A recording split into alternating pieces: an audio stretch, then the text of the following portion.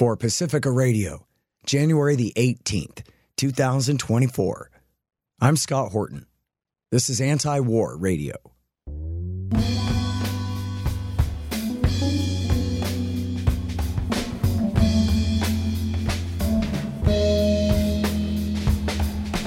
All right, y'all, welcome to the show. It is Anti-War Radio. I'm your host, Scott Horton. I'm editorial director of antiwar.com and author of Enough Already, Time to End the War on Terrorism. You can find my full interview archive, as of today, 6,000 of them now, going back to 2003, at scotthorton.org, at youtube.com/Scott Horton Show, all your favorite podcatchers and video sites and things. And you can follow me on Twitter, if you dare, at Scott Horton Show. All right, and I'm happy to welcome back to the show Tim Shorrock. He is the author of the book Spies for Hire and is a real expert on American Korea policy. You can follow him on patreon.com, where he has a brand new post that just went up, Beyond Utopia, another false narrative about Korea. Welcome back to the show. How you doing, Tim? I'm doing well. Thanks, Scott. Well, I'm very happy to have you back on the show, and you know, I'm grateful that I have you to rely on. A friend sent me this article by a guy named Carlin that I don't know, but I know you do.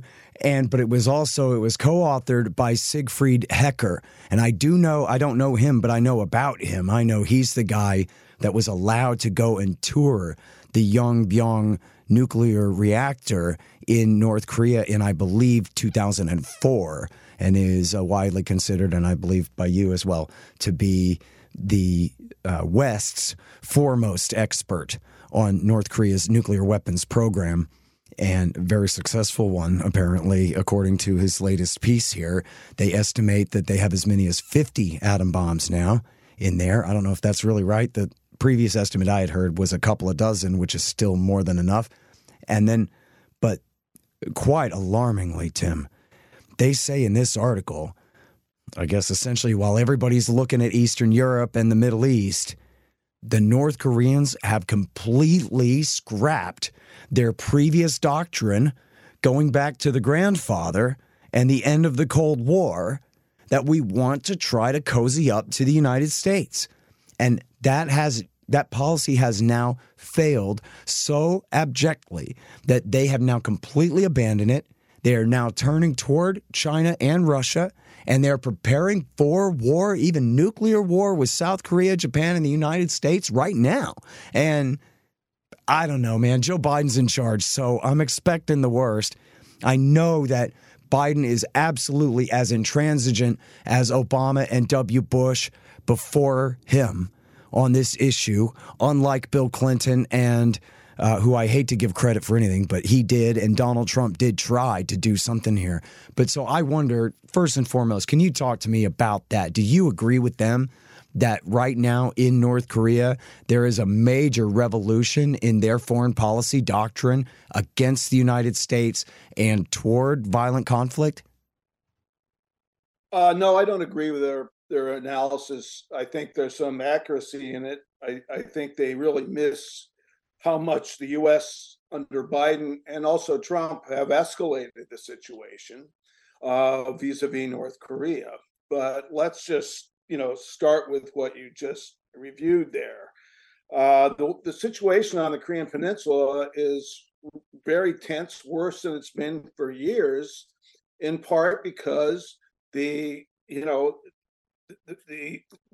attempt by President Trump and former South Korean President Moon Jae-in to make the peace with North Korea failed because, there was an agreement on the table in 2019 between Trump and Kim Jong-un, under which the North Korean side would have shut down about 80% of its nuclear facilities, and they wanted the United States in return to end some of the sanctions, the most recent sanctions that were imposed on them in 2017 and 2018. And that was rejected by Trump and his, national security team. And since then, relations have plummeted. And they came very close to an agreement, and I think we look at that period, the tensions were really reduced, and there was South and North Korea had some very important military agreements themselves of de-escalation at the border on the DMZ. But since 2019, the North Koreans have, after they stopped testing long-range missiles, and they've continued to test and gotten much more sophisticated in their missile capability. They have not tested another nuclear weapon, and I must say that although they, this number that they claim, Hecker claims about the number of nuclear weapons they have, sounds pretty high, but they have yet to put a nuclear weapon on a missile and have that, be tested. So that hasn't happened yet. So, I think they've exaggerated the situation a little bit, but in terms of escalation, there's been all these North Korean tests of all kinds of, weapons. But what has Biden done? Biden last August created with the right-wing leaders of South Korea and Japan, a trilateral alliance linking the three militaries together in an unprecedented kind of alliance. And this didn't get much attention here. But, it's the first time since Korea was colonized that one part of Korea is linked formally militarily with the Japanese military, Japan being their former colonizer, right? And of course, the combination of the U.S., South Korean, and Japanese military is very powerful. And North Korea has always feared an attack by the U.S., and so they see this as a very formidable alliance arrayed against them. And it wasn't long after this three-way agreement was reached that Kim Jong-un traveled to Russia to meet with Putin and, toured his missile and weapons facilities in the Pacific part of Russia. And of course, the foreign minister for North Korea is in Moscow now, I believe, or she was there this week. So there's been this gradual escalation, and the escalation on the U.S. side is pretty big. I mean, for the first time ever, they send a B-52 that are capable of dropping, nuclear weapons. They actually landed it in South Korea, and then they've had these trilateral military practices. Military drills with the South Korean and Japanese military. And so, this is an escalation. And I think the authors of that piece, as knowledgeable as they are, have sort of de-emphasized the U.S. escalation and only focused on the North Korean. And I think that's a mistake. Yeah.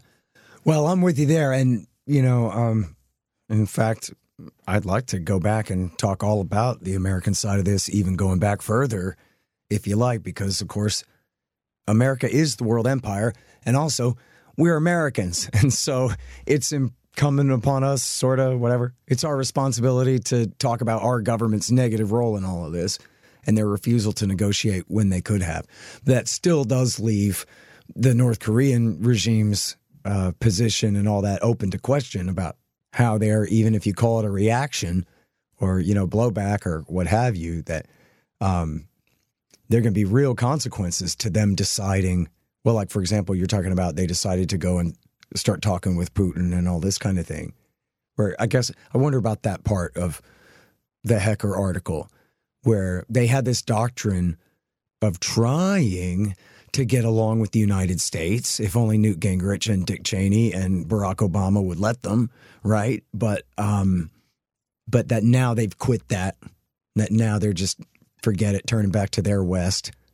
Well, they did try. I mean, there was about a 20-year period when there was on and off talks, negotiations, some fairly extensive, where there was this engagement that really did reduce tensions for quite a long time. and they thought they had come pretty far when there was these direct talks between Trump and Kim. And if you look during that time, tensions were reduced considerably. And there was talk of formally ending the Korean War, having a formal peace agreement, which has never been signed. It was only ended through an armistice. So that there's a technical state of war that still exists with just an armistice. And that would have been a huge step to have a formal end to the war. But those negotiations and any kind of agreement like that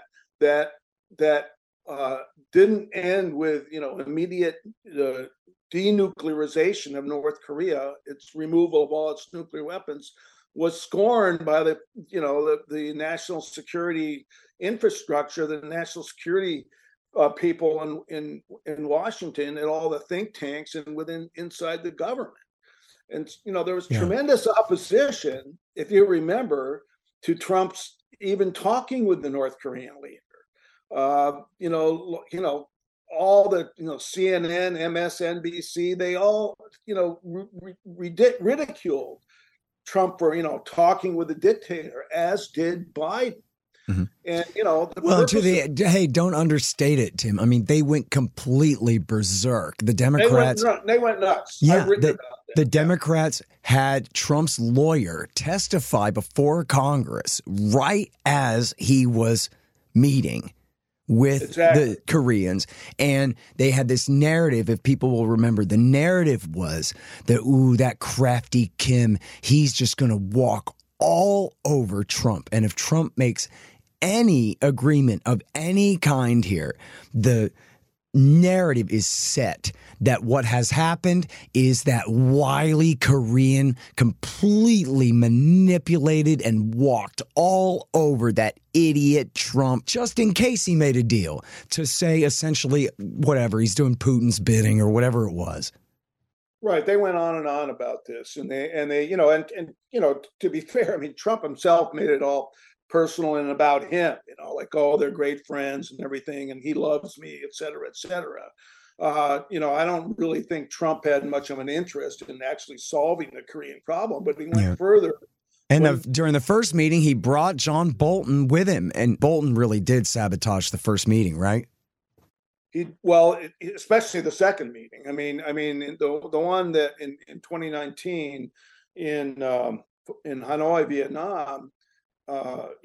Bolton writes about it in his book about how that agreement would have been a disaster and would have sold the U.S. down the river and so on and so forth. Oh, that's the one I was calling the first. It would have been a significant agreement if they had gone there. And of course, this was strongly desired by the South Korean government at the time and the Korean people. Since then, moon after moon, Korean presidents only serve one term, 5-year terms.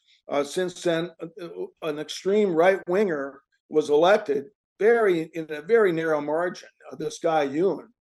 And he's also very pro-Japanese. And the agreement, this trilateral agreement that he reached with Biden and Kishida of Japan, he basically sold out, Korean interests, by saying, Japan did not ever have to pay for the war crimes they committed in terms of like using slave labor and these so-called comfort women during World War II. He let them off the hook completely. And, when I was in Korea last April, people in South Korea were really angry at Yoon government, which is very unpopular. But, Biden and his people, Blinken, have been trying to get Japan, South Korea, and the U.S. to line up militarily, since the days of the Obama administration. And, under Obama, the situation was extremely tense as well. Well, and the same people making the same policy, right? They say, oh, we're open to negotiation with North Korea anytime, but only if they agree beforehand to, get rid of their nuclear weapons. Only if these negotiations lead to denuclearization. They don't, they don't even try to have an arms control agreement or even try to reduce tensions. Right. And so and they make it sound like, oh, they're really interested in talks, but they're not. And Biden himself, when he was running for president, he attacked Trump for giving legitimacy to this dictator in North Korea, following these liberal press attacks that you talked about before.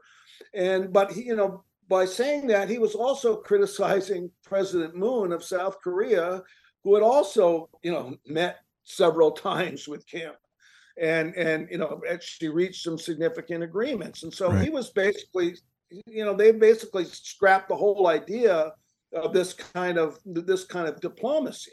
And after all, diplomacy is not a way to talk to friends, right? It's a way to deal with enemies. That's what diplomacy is all about.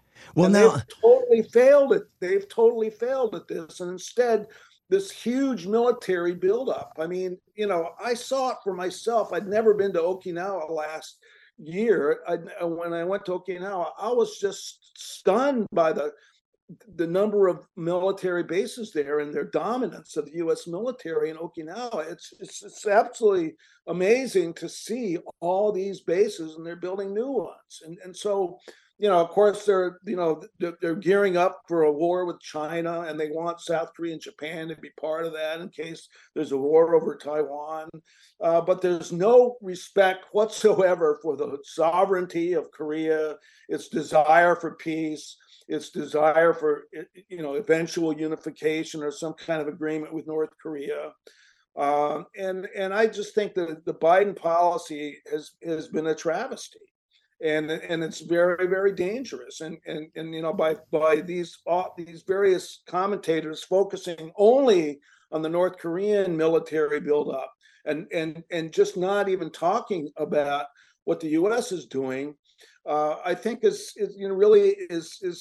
fooling the American people, and it's propaganda. It doesn't deal with the fact that we are a huge imperial power, have been in that area for 80 years practically, and have refused really to engage in North Korea that entire time. Hey, you guys, did you know that I don't just write books, I publish them? Well, the Institute does, and I'm the director, so yeah. 13 of them now, including my 4. We published 5 more in 2023. Lori Calhoun and Tom Wood's books about the COVID regime, Joe Solis Mullen on the fake China threat, Jim Bovard's latest, Last Rites, and our managing editor Keith Knight's Domestic Imperialism. And we've got more great titles coming in 2024. Check them out at libertarianinstitute.org/books and help support our anti-government efforts at libertarianinstitute.org/donate. And thank you.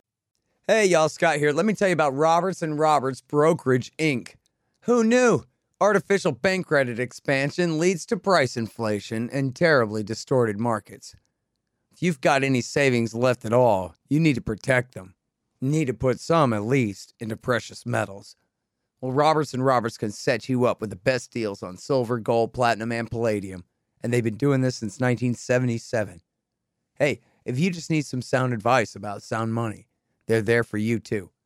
Call Tim Fry and the guys at 800-874-9760. That's 800-874-9760. Or check them out at rrbi.co. That's rrbi.co. You'll be glad you did.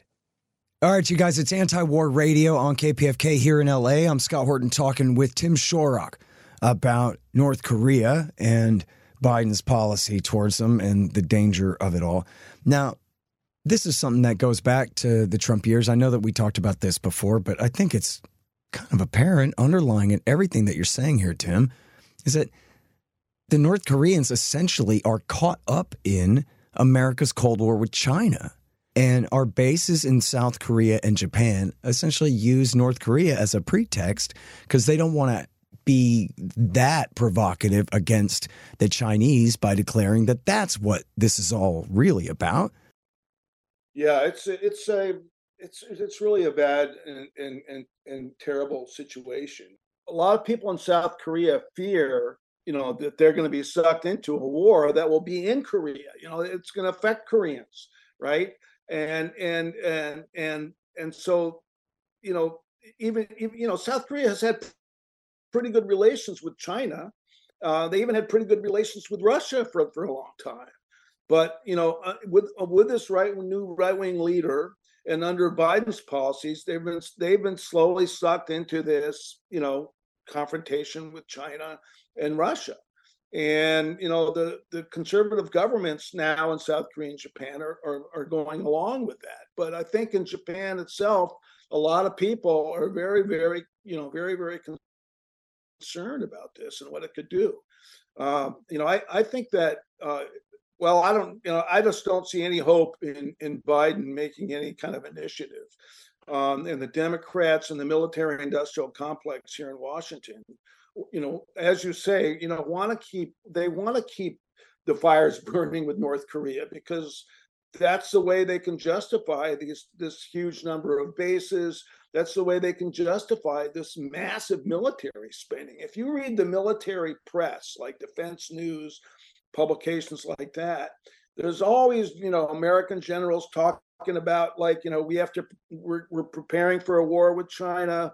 They're building new Marine bases in the Pacific. They're expanding they're trying to build this U.S. Marine base in Okinawa. And you listen to these American generals, and they're all talking about the coming confrontation with China and how there's going to be a war, there's going to be a military confrontation, rather than trying to have some decent relationships with them again and trying to cool down the situation. They want to have this massive military structure. Yeah. You know what, Tim, was a great tell about that was when they announced this nuclear submarine deal with Australia. And they said, well, by the time we're done constructing the pens and getting the submarines operational and everything, we expect all that to be ready by 2050. In other words, they're looking forward to long-term confrontation and militarization, and the concept that we would have a perfectly good, peaceful coexistence with China worked out by then never occurred to them. Yeah, I mean, and the thing is, American commentators rarely look at the provocative nature of what the U.S. does. I mean, look, Nixon went there. They decided to recognize the People's Republic of China instead of Taiwan as a legitimate government of China. And they said, they support the eventual unification of China and Taiwan. And that is still official policy of the United States.